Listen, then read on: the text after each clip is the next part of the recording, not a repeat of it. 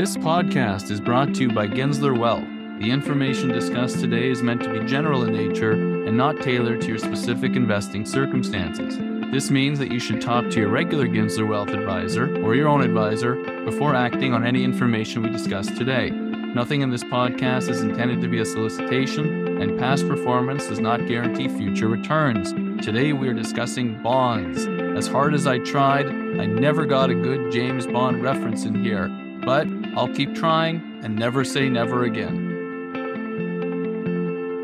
Today on the Gensler Wealth Unlimited podcast, we have Richard Usher-Jones, portfolio manager from Canso Investment Counsel, a $35 billion fixed income specialist manager.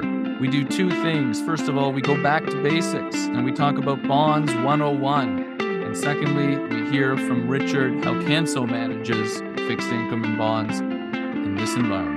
Let's go.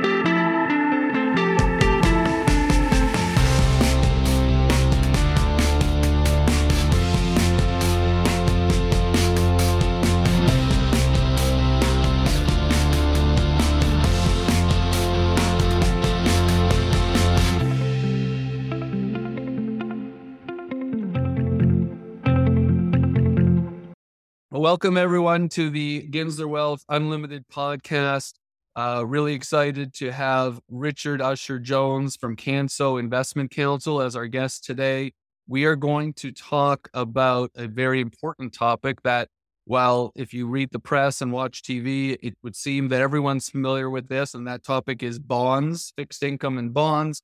What I'd like to do with Richard is initially pull us back to the basics. And for those who may not be super proficient in what bonds are and how they work and everything you're hearing and reading in the news and interest rates and government raising things, etc., we're going to try to break it down to fundamentals for you.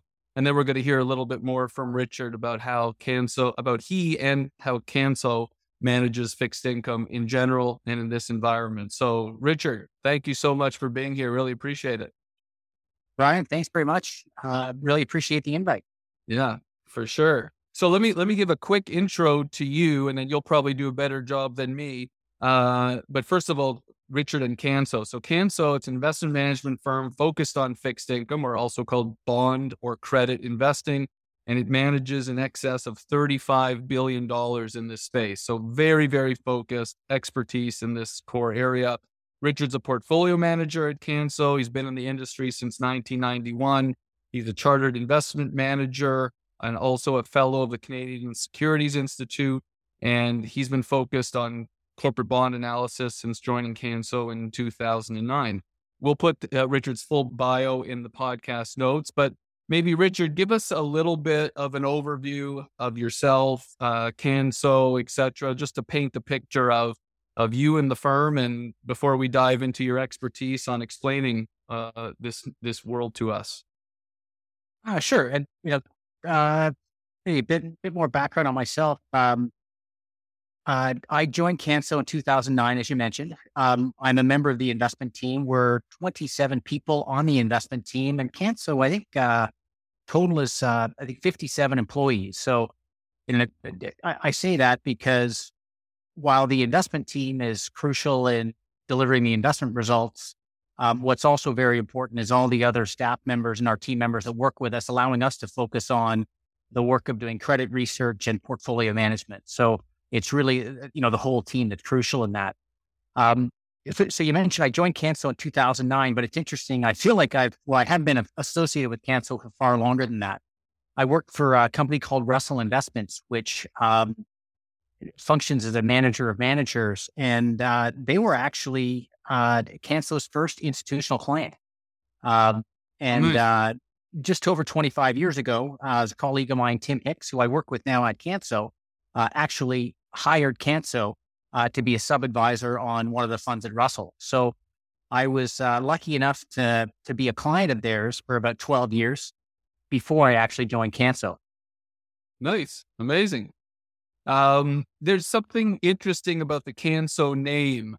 There's some aviation tie-in or something along those lines.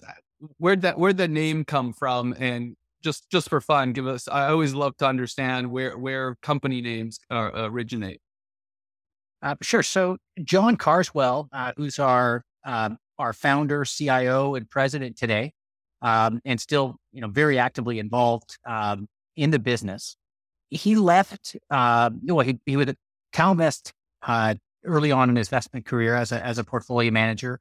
Then went to Foyston Gordon Payne for a number of years. And when he left Foyston, his dream was to start an investment shop and a portfolio management firm specifically focused on corporate bonds and credit. And as John thought, rather than naming the firm after himself, he went back into his own personal history. And John was an Air Force navigator, a graduate of Royal Military College. And his father was also a pilot in the Air Force, flew the Lancaster bomber in the Second World War. But after service, he flew the Canso airplane. And I encourage you, if you haven't seen what a Canso airplane looks like, there's a number of the images on our website, or you can just Google it. But if you take a look at it, it's an amphibious plane that could land on water and also on land. And if you look at it closely, it was not maybe the sexiest or fastest plane, but it had a reputation of being incredibly dependable and getting the job done. And John's view was if he could build an investment firm in the same image as the airplane, dependability, adaptability, the view was that we would have some satisfied investors. And, I'd say he's been very successful in doing just that. Amazing. Great. Yeah. And full disclosure, Gimsler Wealth works with Canso and allocates client assets to Canso. And Canso was nice enough to send us a little model of that plane, and I have it sitting on my desk over here. So it's very cool. Very cool. Okay. So step one of today's podcast, or part one, I guess, I call Bonds 101. I love James Bond. I'm still trying to figure out how I can get like a James Bond sort of theme going here, but I can't steal their music, and I'm not cool enough to say, Bond, James Bond, as you can see. But anyways, we're going to go back to basics on bonds, because as I say, I think, for some people, it should be a nice way to understand this asset class. And actually, speaking of this asset class, Richard, give us a sense, even before I ask you any questions about what a bond is. Everyone talks about the equity markets, the papers are equity markets, the news is equity markets. What's the size of the bond market relative to the size of equity markets, just to give listeners some context, give or take? I'd say the actively traded bond market, those that are liquid and actively traded, it's about twice the size of the equity market. But I'd say it's actually also much bigger than that, because there's a whole other category of debt that wouldn't be included in that. And that's leveraged loans, bank loans, private debt. So, safe to say, while the bond market, a lot of people, it doesn't get the attention and sort of the fanfare that the equity market does, but it absolutely dwarfs the size of the stock market. Right. And that's my understanding as well. And so I think, just to give listeners context, this is a major piece of the capital markets, and much bigger than equities would be, although equities tend to get all the glory, I guess. So, okay, so let's go all the way back to basics. In the podcast, there will be, timestamps for all the different things we're covering here. So if bond basics is too basic for you as the listener, just fast forward a bit, but let's go back to basics. So first of all, what is a bond? And just in general, how does a bond work? These are really basic, I know, but you're going to be the expert to explain this to us better than I can, I guess. Well, it sounds like a basic question, but you kind of don't know what level to answer that. And I think, right. When I think of a bond, it's really a contract between two parties. Let's say yourself and myself, right? If I have excess cash and you're in need of cash, well, basically we create a contract where I can lend you that money for a period of time, and I'll probably put some caveats and some protections on that. And in our world, you call those covenants. But also we're going to agree for the length of time that you're going to borrow that money from me. And also how much you're going to pay me for the use of that money for that period of time. And typical bond, say it's a 10-year contract that you and I have, I'm going to lend you say $10,000 for a period of 10 years, and we'd agree on a rate of interest. And let's say that rate of interest is 5%. That means you're going to pay me 5% each year for the right to use that capital of $10,000. And you typically you get paid that rate of interest twice a year. So it's a semi-annual rate of interest or what gets called a coupon payment. Okay. And so is this where you hear this term clipping coupons? What does that mean?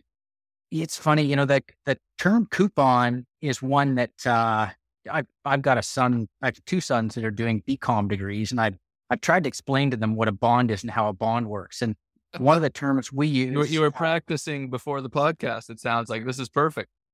Well, practicing, but I hope my two sons don't hear this. I don't think I've been successful in trying to explain to them how it works. But I had to imagine in learning this years ago of what a bond is. A bond was a piece of paper that was a contract, and attached to that main principle, the bond, were a whole bunch of different coupons. And if it was a 10-year bond, there were 20 coupons. Every coupon. You're talking literally physically attached to a piece of paper that you would take off. Literally. Yeah. Well, actually, you wouldn't rip it because these were pretty valuable. So you take a really sharp pair of scissors. Yeah. And, you call it clipping the coupons. You would cut that coupon off. Yeah. And you could go into a bank or a participating institution, and they would pay you the value of that coupon, and they'd take that coupon and submit that back to the issuer. Right. And so when you hear that term of you buy your bond and you just sit back and you clip the coupons, that's exactly what they were talking about. Years ago, you actually had bonds with the principal value, and coupons were attached to it, and that's where that term came from. Amazing. The old school approach, and the terms continue. So you were talking about you and I entering a contract, but assuming we're not doing that, I'm not good credit. You don't want to borrow from me, that's for sure. Who issues bonds generally? Well, I borrow from you. I just might not lend you money. Yeah, right, exactly. Yeah, exactly. So who are the issuers of bonds that you would mostly and investors would mostly be interacting with? The issuer being the lender on the other side. So I'd say some of the biggest issuers on the planet are countries like the government of Canada, U.S. government issuing U.S. treasuries, and all of the provinces issue debt as well. And these are federal and provincial issuers. But then one thing that we specialize in at Canso is in evaluating bonds that are issued by different businesses and corporations. So when you're buying a government of Canada bond, you're basically it's the ability of the federal government to tax us as citizens, right? And the taxes that we pay, and that's actually what services the interest payments on those bonds. And similar on the provincial side. And that's why people say government bonds are pretty close to risk-free, because they can always just tax if they get into trouble and pay off bonds. Pretty much. I don't outright answer saying, yeah, for sure that's guaranteed, because as you know, nothing in life is guaranteed. But also, I'm thinking sort of Canadian government bonds or U.S. bonds, not necessarily other countries that may have some troubles. Yeah, I'd say, if there's a default in the government, a North American government bond, we've got some pretty concerning issues. We're in a bunker somewhere if that's happening. Yeah. Good. And of course, corporations would also be doing this because they can issue equity potentially if they're public or otherwise, but bonds would be another way to finance their business or their growth, I guess. Yeah, and that's the difference when you're evaluating a corporate bond. You're really spending a lot of time understanding that business, that underlying business, and how it operates, how it generates cash flow, because it's that cash flow in the business that's going to be there to service the debt and to pay you your interest and allow that business to refinance when it matures. Right. Okay, so using just following on the the governments are issuing bonds and corporations are issuing bonds. As you said right at the beginning, obviously a key component of a bond is the interest rate or the coupon payment, which actually may be different things. If I'm not mistaken, you can explain. Um, why do we see why is there different interest rates or coupons for different issuers, governments, corporates, federal government versus provincial government versus BCE or Rogers or Air Canada? What determines the interest rate? Yes, I'd say there's a couple different ways to look at it. First off, the environment. Whereas, if you look at today, interest rates are measurably higher than they were a year ago, right? So you're issuing within that particular interest rate environment, right? And then the different rates of interest on different bonds are really an indication of the health of that business, or of you can look at it on the negative side. Uh, what are the chances that they may not be able to pay you? And the more risk that exists in the ability for those interest payments to be made, typically the higher the rate of interest you need to get paid. So a more fragile business would typically have a higher coupon payment or be paying you a higher rate of interest and essentially paying you for the risk that they may not be able to continue to pay you. Right. Okay. And so I mentioned a moment ago that actually let me ask a skill testing question first, not to you, but to the listeners, and then bring that back to this coupon and interest rate. So skill testing question for listeners: what happens to bond? And of course, I'm not actually going to be able to hear if anyone answers, but just for fun, what happens to bond prices if interest rates rise? So right now, the government is raising rates at a pretty rapid clip. What happens to existing bond prices if interest rates rise? Very, very important concept that essentially every investor who's investing in bonds, and frankly, every investor, period, should understand. And if you don't, then you should definitely call us at Gensler Wealth, by the way. But what happens to bond prices if interest rates rise? Bond prices go down, and vice versa. And maybe Richard can explain why that is, and also therefore explain, because I think I made a comment before, coupon rates and sort of the interest rate, I guess, are not necessarily the same. Maybe I'm not using the right language, but because bond prices change. So can you explain, Richard, why do bond prices fall if interest rates rise and vice versa? And then how does the coupon and whatever make up for that change? Yeah. So, I guess the way I think about it, I've got to think about actual examples. And we've seen Sure. some significant moves in interest rates in the last year, as I mentioned. So let's take a simple example and say 2 years ago, you could have bought a Government of Canada bond, and it would have been priced at say $100, the par value, and interest rates were very low. And So par say, value means, sorry, what? The face value of the bond? correct, face value and most bonds are issued at face value of $1,000, right? Okay. So Yeah. and you talk about them in increments of $100. So you go, yeah, face value, par value, $100. Okay. And let's say That's what you lend, and that's what you have to get back whenever it matures. correct. Okay. And then you're paid those coupon payments or those interest payments twice a year Right. for the use of that money when you lend it. So let's say, I probably should have looked to see exactly where rates were, but I know there are a number of Government of Canada bonds in circulation that only pay a rate of interest of 0.25%. So call it 25 basis points, right? So, say you had a year ago, you bought a 2-year bond that was paying a rate of interest of 0.25%. So that's 0.25%.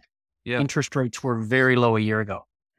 Well, you roll forward to today, that was a 2-year bond when you bought it a year ago. Yeah. It's got 1 year left to maturity. Yeah. A 1-year Government of Canada bond today is yielding about 4.3%.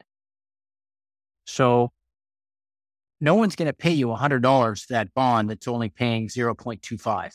Right. So basically, but you know that that bond matures at $100 in a year. Yeah.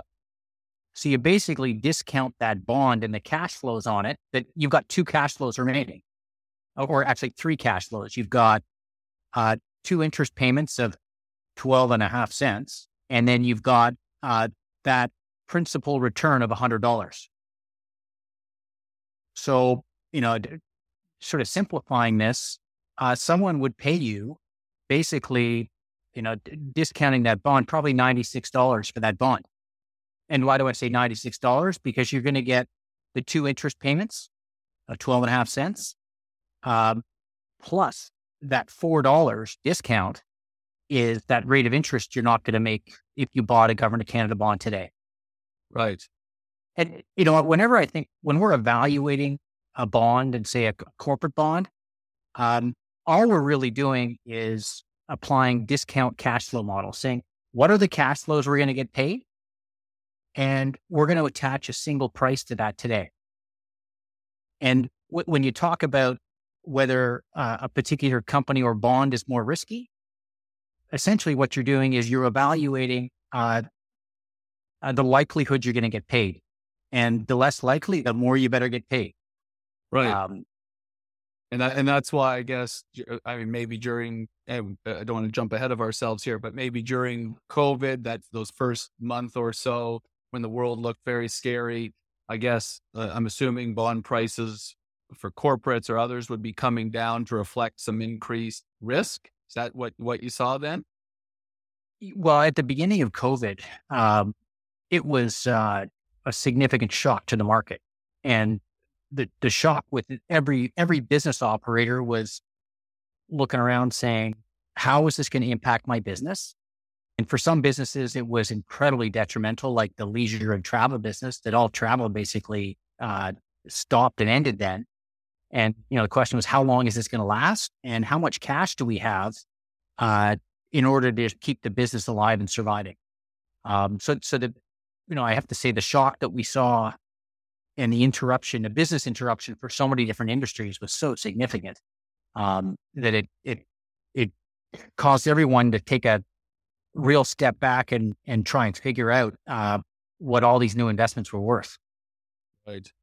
So we talked a little bit about interest rates and risk of different countries and companies, et cetera. You hear the terms, AAA rated or bonds or junk bonds, which doesn't sound so good, but maybe they are fine. Can you just explain sort of how somebody, and maybe you can explain also who is evaluating these sort of bonds and assigning ratings, and what does that mean for interest, for coupon rates or interest rates? Sure. So there are a number of different credit rating agencies, and some people might be familiar with the names of Standard & Poor's or DBRS, which stands for Dominion Bond Rating Services, or Fitch Rating Services. And essentially, when a company or an entity issues a bond, oftentimes they will pay a rating agency to rate their debt. And the higher the rated the debt, the lower the probability of default, or the higher the probability of the chances you're going to get all your money back and there's no risk to it. So essentially, every entity that's issuing debt wants to have the highest rating possible, because that permits them to finance with the lowest rates of interest possible. Right. And the way the ratings will work is the highest rating is AAA plus or AAA high, flat to AAA minus, to AA plus, to AA flat, to AA low, and then single A, and then the notch down from single A is triple B, and there's triple B high and triple B flat and triple B low. So there's lots of notches on the way down, and it goes all the way down to single B, and then after single B is getting a D on your high school assignment. D is default. That means that the issuer has defaulted. They're no longer paying their interest, and it means that you're likely not getting the full value back of what you lent that entity in that business.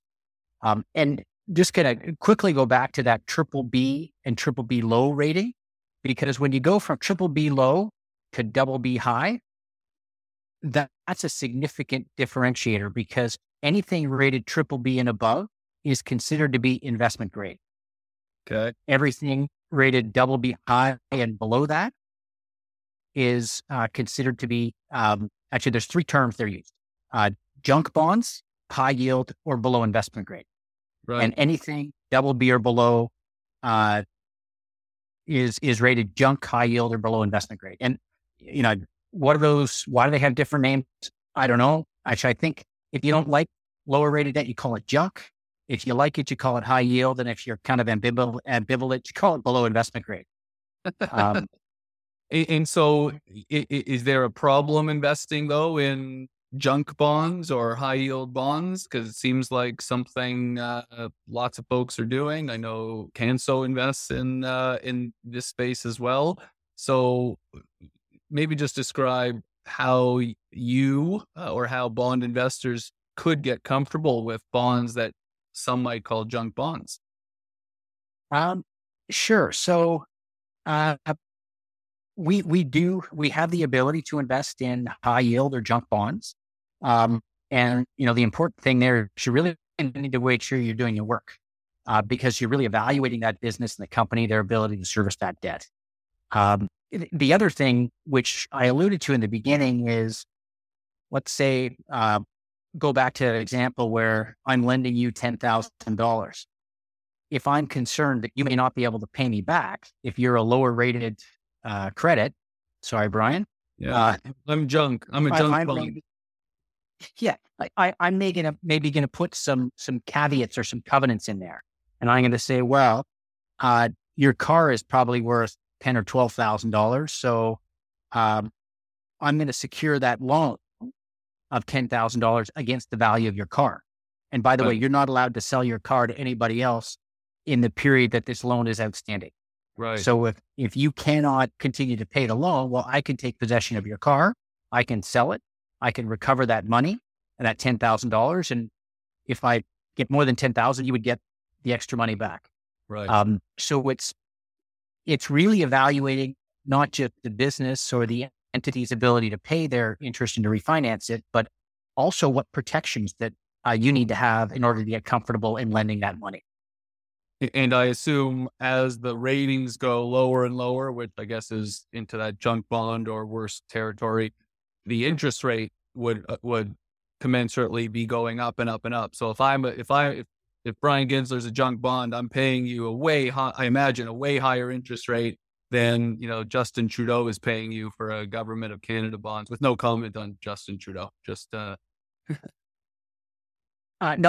that's exactly it. The higher the perceived risk of the money that you're, or the entity you're lending to, you should be paid more for that risk. Right. More in terms of that rate of interest. So, sometimes when the market gets a little challenging or otherwise, I've seen some investors get really excited. Oh, this is amazing.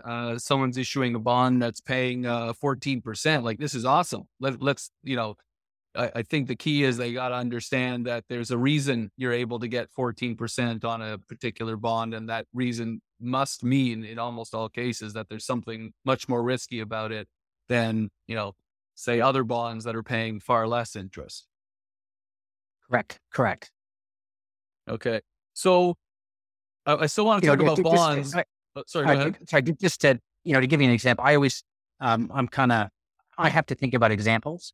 In our portfolios, we've owned bonds that have been issued by Apple, right? Right. So Apple, I've got, you're on my Apple iPhone, right beside my Apple iPad.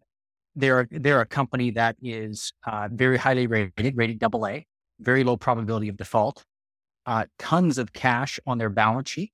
And frankly, we would say very little risk in being a lender to Apple. So because of that, you're not actually paid that much rate of interest. Right. Whereas in the portfolio in the last couple of years, we've lent to a number of airlines. And while air travel is returning and Air Canada is doing quite well financially, there was a period in time where the business was under a lot of pressure. And we were comfortable at the time lending to some of the airlines, American Airlines, Air Canada, and more recently, LATAM, which is an airline based in Latin America.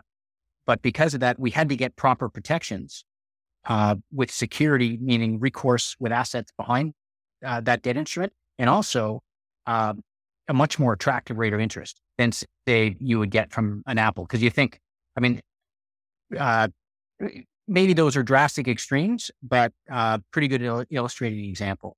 Yeah. I actually want to come back to some of those airline bonds that you bought when we get into post the bonds 101 section. But let me just repeat what you said and maybe ask a question. So Apple, which is the largest company in, if not the largest, close to the largest company in the world, is described as you did, tons of cash, earning billions and billions and billions of net income each quarter. And you said their bonds would be rated AA, and AA is not the highest rating bond. AAA would be. Is there any company whose bonds would be rated higher than Apple then? Or like, what's Apple missing that its bonds couldn't be rated AAA? Or is that just reserved for really stable governments? It's pretty much just governments. I'm thinking of instances. We've bought some bonds issued by Canadian banks where unsecured debt of the Canadian banks can be rated triple B, but there are some categories of debt rated AA, but also they've issued covered bonds that are rated AAA.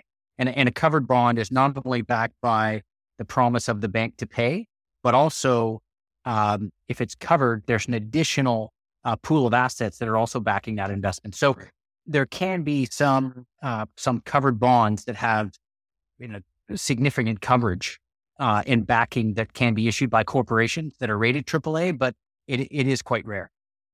Okay. So I have a few more questions about bonds in a second, but just switching back to everyone's favorite, which are equities. I say that jokingly, but maybe a very simple, and everyone knows the answer to this question. But as you think about stocks and bonds, which one is safer if all else being equal, and why? But I definitely have to say bonds are certainly the safer asset. Because if you look at the capital structure of say a business, right? If that business were to go into bankruptcy, Yeah. the bond holders need to get paid back before any money gets paid to the equity holders. Right. But what you forego with that is, you've got unlimited upside when you're buying the stock or the equity of a business that, Yep. Assuming it does very well and continues to grow, you participate in that.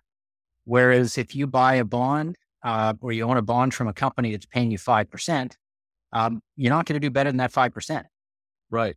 Yeah, it's exactly. It's a risk reward trade off. You're getting no more than what the bond is contractually obligated to pay, but you're also first in line if something goes wrong. I think that's really the core of what I was trying to get at for people to understand. Bonds get, again, very simplistically, bonds get paid first, and once and only once all the bondholders are paid back, then a company could start paying some of the equity holders. Okay, so I think that's a pretty good bonds 101. Only one question I'm going to ask that may be getting into the bonds 201 question, but we're starting to hear this term. Well, sorry, the term's been around for forever, but starting to hear more the yield curve. There's something called the yield curve. Can you just, and this is important for interest rates, both current rates, future rates, etc. But can you explain to listeners what's the yield curve? And what does it look like? Sure. I mean, that's a bit of a loaded question because the look of it can change over time. Well, exactly. What's it typically look like? Let's say typically as a Okay, start. so if you were to build a yield curve, you typically do it with say government of Canada bonds if you're investing in Canada, and you would take the yield or the rate of interest that is available and be paid on bonds of 1 year, 2 year, 5 year, 10 year, 20 year, and 30 year. and you would plot those, and you would plot, across time being on the lower axis, and you would plot those rates of interest, right? Yes. And what a normal yield curve looks like is the longer term that you're lending money, the higher the rate of interest, right? So in a normal environment, if you're making 3% in a 1-year bond, uh, the 30-year bond might be 5%, and it's a gentle upward sloping curve. And that's where you Right. get the term yield curve. And so that's how you plot the yield curve. And the concept being why or just for listeners, why would the interest rate traditionally or typically be higher on a 30-year bond than a 2-year bond? Like why is the curve sloping upward? You know what I mean? Yeah, I mean, that's debatable if it's the same credit risk like the government of Canada, but you're locking your money up for longer. So you should be paid more. And uh, there's a lot more uncertainty in that period between now and 30 years Right. that you're subject to. And so you're paid more for that, for Yeah. those assumed risks. It's I guess the concept of time value of money along with uncertainty, et cetera. So generally, the longer you give someone your money to hold on to, the more they have to compensate you for it relative to if you're just lending someone money for a year. There's much more knowns in the next 12 months than there are in the next 10 years, give or take. Um, okay, so if that's what a typical yield curve looks like, what does the yield curve look like today? And today being, middle of December, government has increased, both in Canada and the US and elsewhere in the world, increased interest rates dramatically over the past 10 months, or less, frankly. What does the yield curve look like today? The yield curve does not look like the normal yield curve I described. Um, it's quite inverted. And so if you were to actually plot those, I would plotting that, I would start with, say, a 3-month treasury bill, which is yielding about 4.2%, and then a 1-year, which is about almost 4.4%. But then if you stretch all the way out to a 30-year government of Canada bond, it's yielding about 2.8. Right. So It's almost like there's it's a upside down. correct. There's a distinct inversion to it where basically the highest point is at 1 year, and it just gradually declines from there out to 30 years. And So what does it's, that mean? Why is that? if I knew that definitively, I'd be, yeah. Um, so one of the arguments is that an inverted yield curve is a potential sign that we have a recession around the corner. Right. And, I think the concern is we've seen a significant lift in interest rates, the overnight rate by the Bank of Canada and by the Fed. And that's all to address higher inflation and hopefully bring that inflation in check, and really to get in front of demand and growth in the economy. And, there's a number of investors, and maybe the yield curve is telling us that there could be a potential recession around the corner. And I'm being kind of cautious in my choice of words because, frankly, nobody knows definitively. Right. I had a good friend of mine and famous economist David Rosenberg on as a guest of this podcast a good number of months ago. Uh, Spoke with him recently, saw some of his presentations recently. And to your point, Richard, at least from Rosenberg's perspective, based on the stats and the charts that he's produced, generally every time, and this is not a promise or a forecast by Gensler Wealth or Richard or otherwise, but generally, when the yield curve inverts, there is a recession that follows for a period of time after. And I guess the yield curve's inverted because folks expect that the rates that will be the longer term rate, eventually rates are going to get lowered again to counteract the recession potentially, and maybe the yield curve returns to normal. But again, we'll see what happens in the world, but definitely want to be cautious now. Okay, and then just before we dive a little bit deeper into how Canso invests and thinks about corporate bonds or bonds in general, we always hear this term, the 60-40 portfolio. Like our role at Gensler Wealth is to construct portfolios for clients We definitely don't just do a 60-40 portfolio, which we'll explain in a second. But you always hear, 60-40, what's your portfolio? It's a 60-40, a 70-30, an 80-20.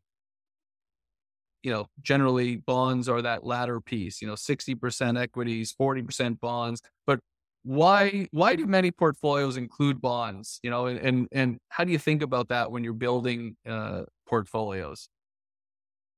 Yeah, I think uh, my strong feeling is every portfolio should have a combination of bonds and stocks.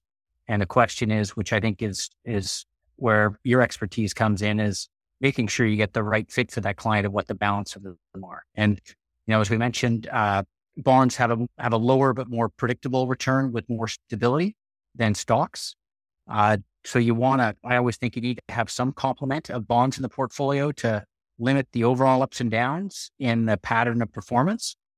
And also, I think most importantly, if you go into a difficult period that impacts the stock market equity significantly, that's when you don't want to be redeeming and spending caps by selling down your equities. You want to have the stability of bonds in there. So it's really the balance of those two. Okay, got it. Yeah, and when I say against the wealth, we're not quote unquote just doing the 60-40s, because we tend to invest in a whole variety of other asset classes that also complement the equities and the bonds. Okay, so look, that was, I think, a wonderful bonds 101, maybe slash 201 overview for folks. So thank you so much for that. Now let's take it to the next step, which is Canso and what you guys do and how you invest.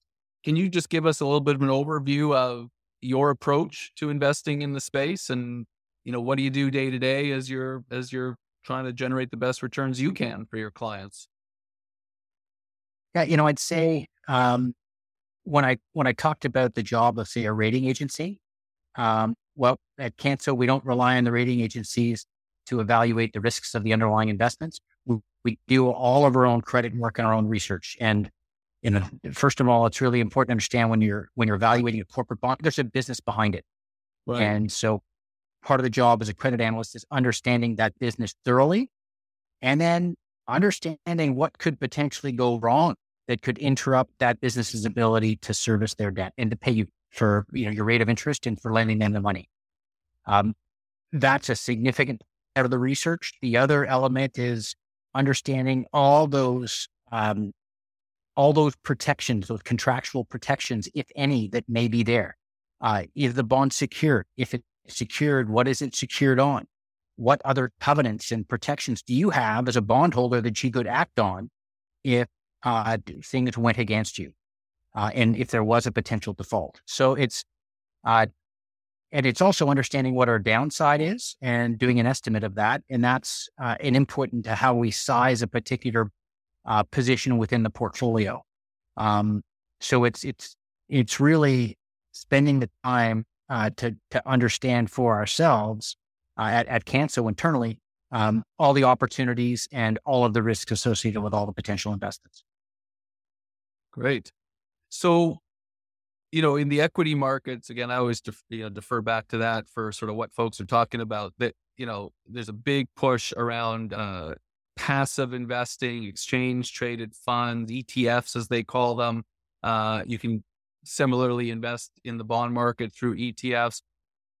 You and Canso are active bond managers, just like there's active equity managers. What's the case, and why should investors consider actively managed bond portfolios as opposed to just going to buy these ETFs for very low cost? Cool. So, big question. No pressure. Yeah, but I got to tell you, I feel really strongly about this because investing in a stock or equity ETF, you're aligned with the business operators, right? The better a company does, take Apple as an example, right? The better Apple does, the more its business grows, their sales grow, the more profitable it is, the more the stock of that company grows, and the bigger a component of the index it becomes. Yeah. So if you're owning the index in an ETF, the better Apple does, the more of that stock of Apple that you own, right? I would say when you look at the same thing from the debt or the bond side, that approach makes no sense at all because, essentially look at it. The more debt that a company issues, the bigger a component of the index it becomes, the more indebted, potentially the higher leverage it is. And if you're buying the index, then the more exposure you have to the most indebted companies. You almost need to have an algorithm that actually reverses that. Right. So it really doesn't hold together and make a lot of sense when you're looking at investing in corporate debt. And our view at Canso is indexing corporate debt makes no sense at all. And the other thing I'd also say is the bond market's quite complex, and there's a lot of price movement, a lot of inefficiencies. And when I say inefficiencies, that's a really good thing because our shop at Canso is set up to take advantage of those inefficiencies to the benefit of our investors. Right. Great.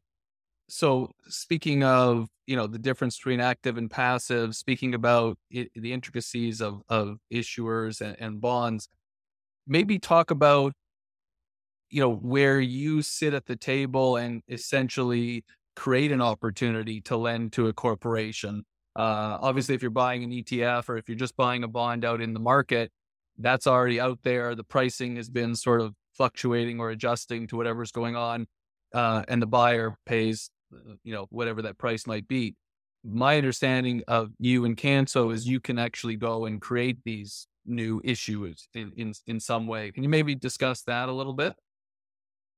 Sure. So, part of the job of being a credit analyst at Canso is understanding what the needs for cash is for all of the different issuers and businesses you cover.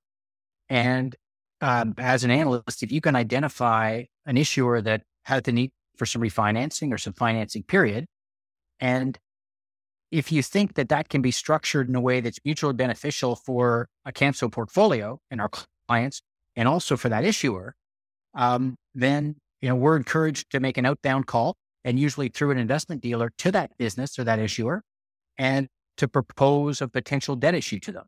And one of the ones I can think about in the early stages of the pandemic, where Air Canada, as an example, was staring down a period of tremendous uncertainty.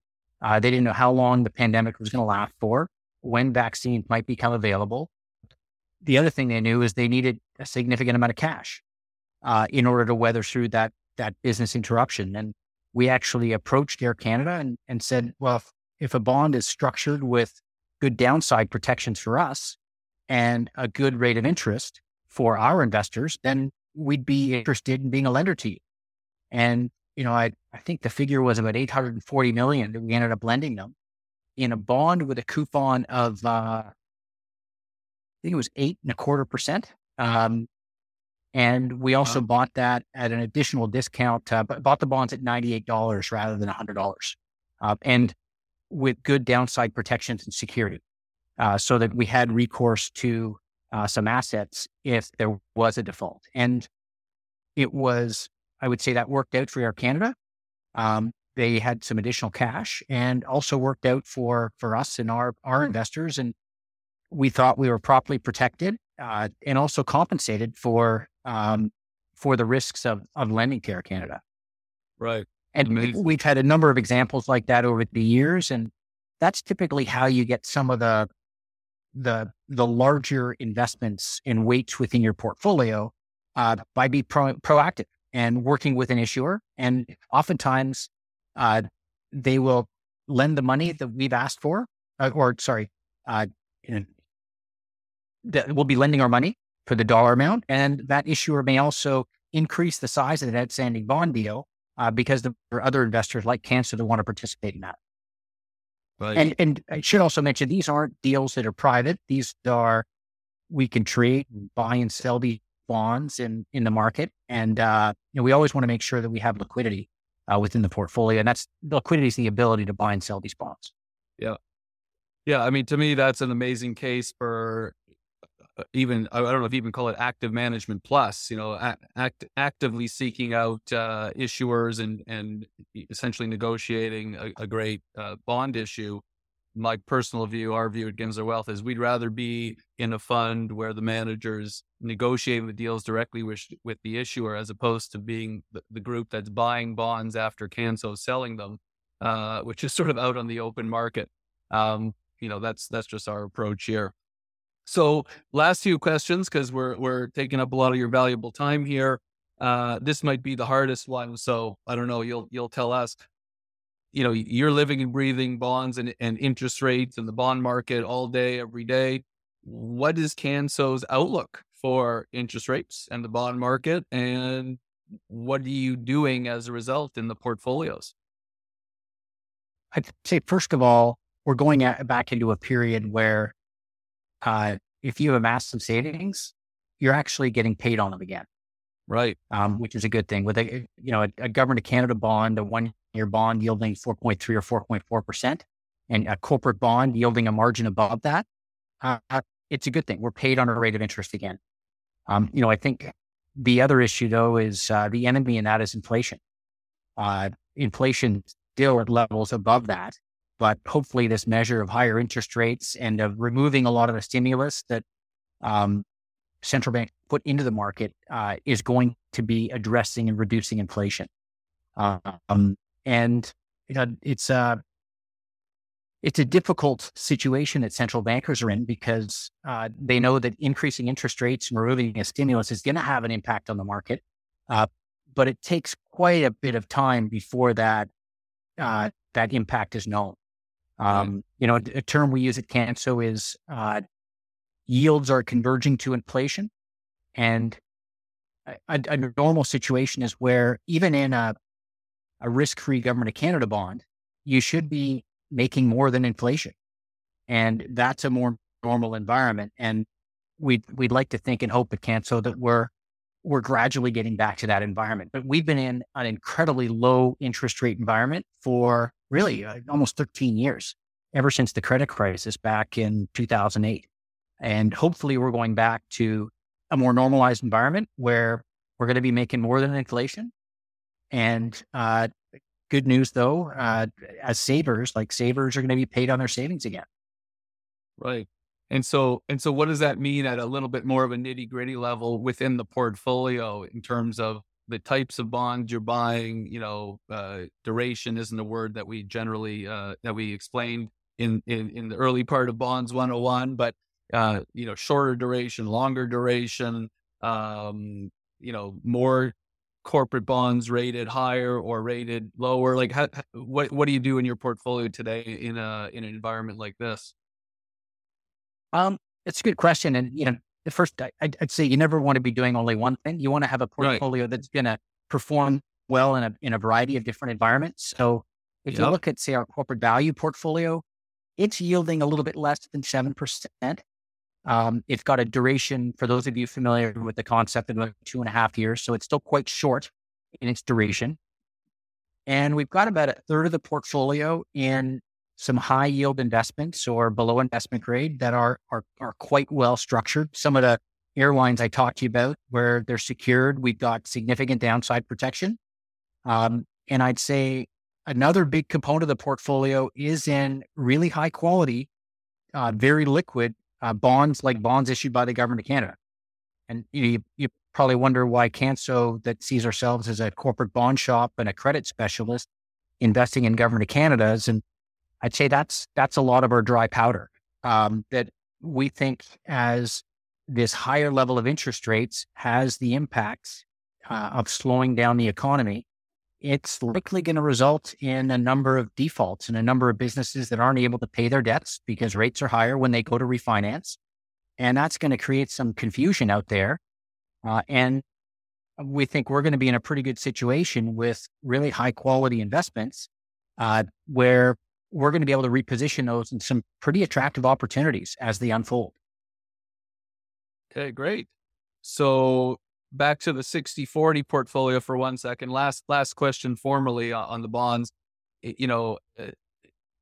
Should investors generally, of course, everyone has a different scenario and particulars to each of their own investment circumstances, but in your view, should people be increasing allocations to bonds at this stage, decreasing? What would you be advising clients at this point?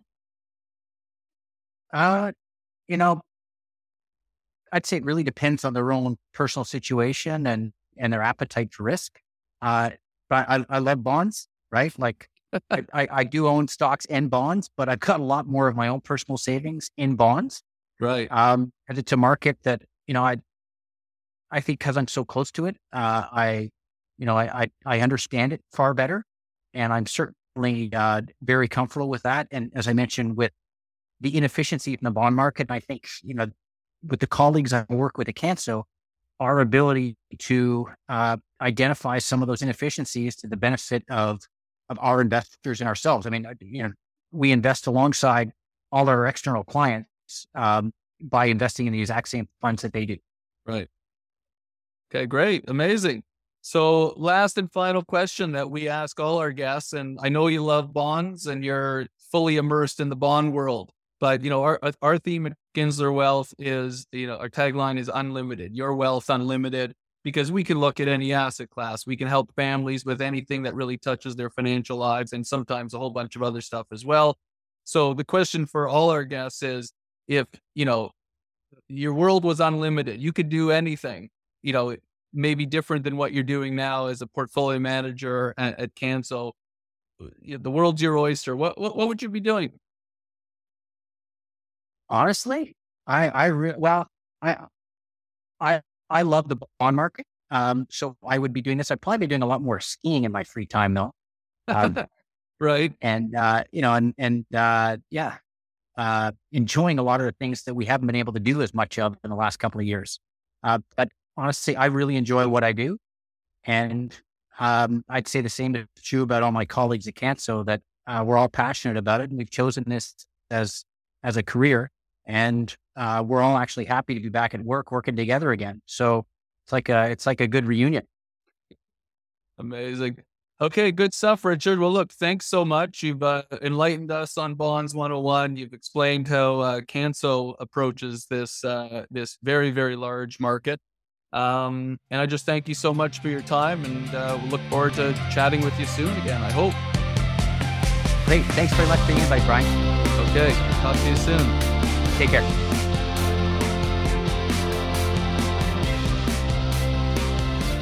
This has been Brian's conversation with Richard Usher-Jones of Canso Investment Counsel. This podcast is not to be taken as investment advice and is not an endorsement of Canso Investment Counsel.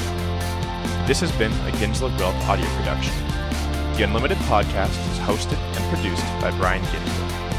It is edited and mixed by myself, David McMillan.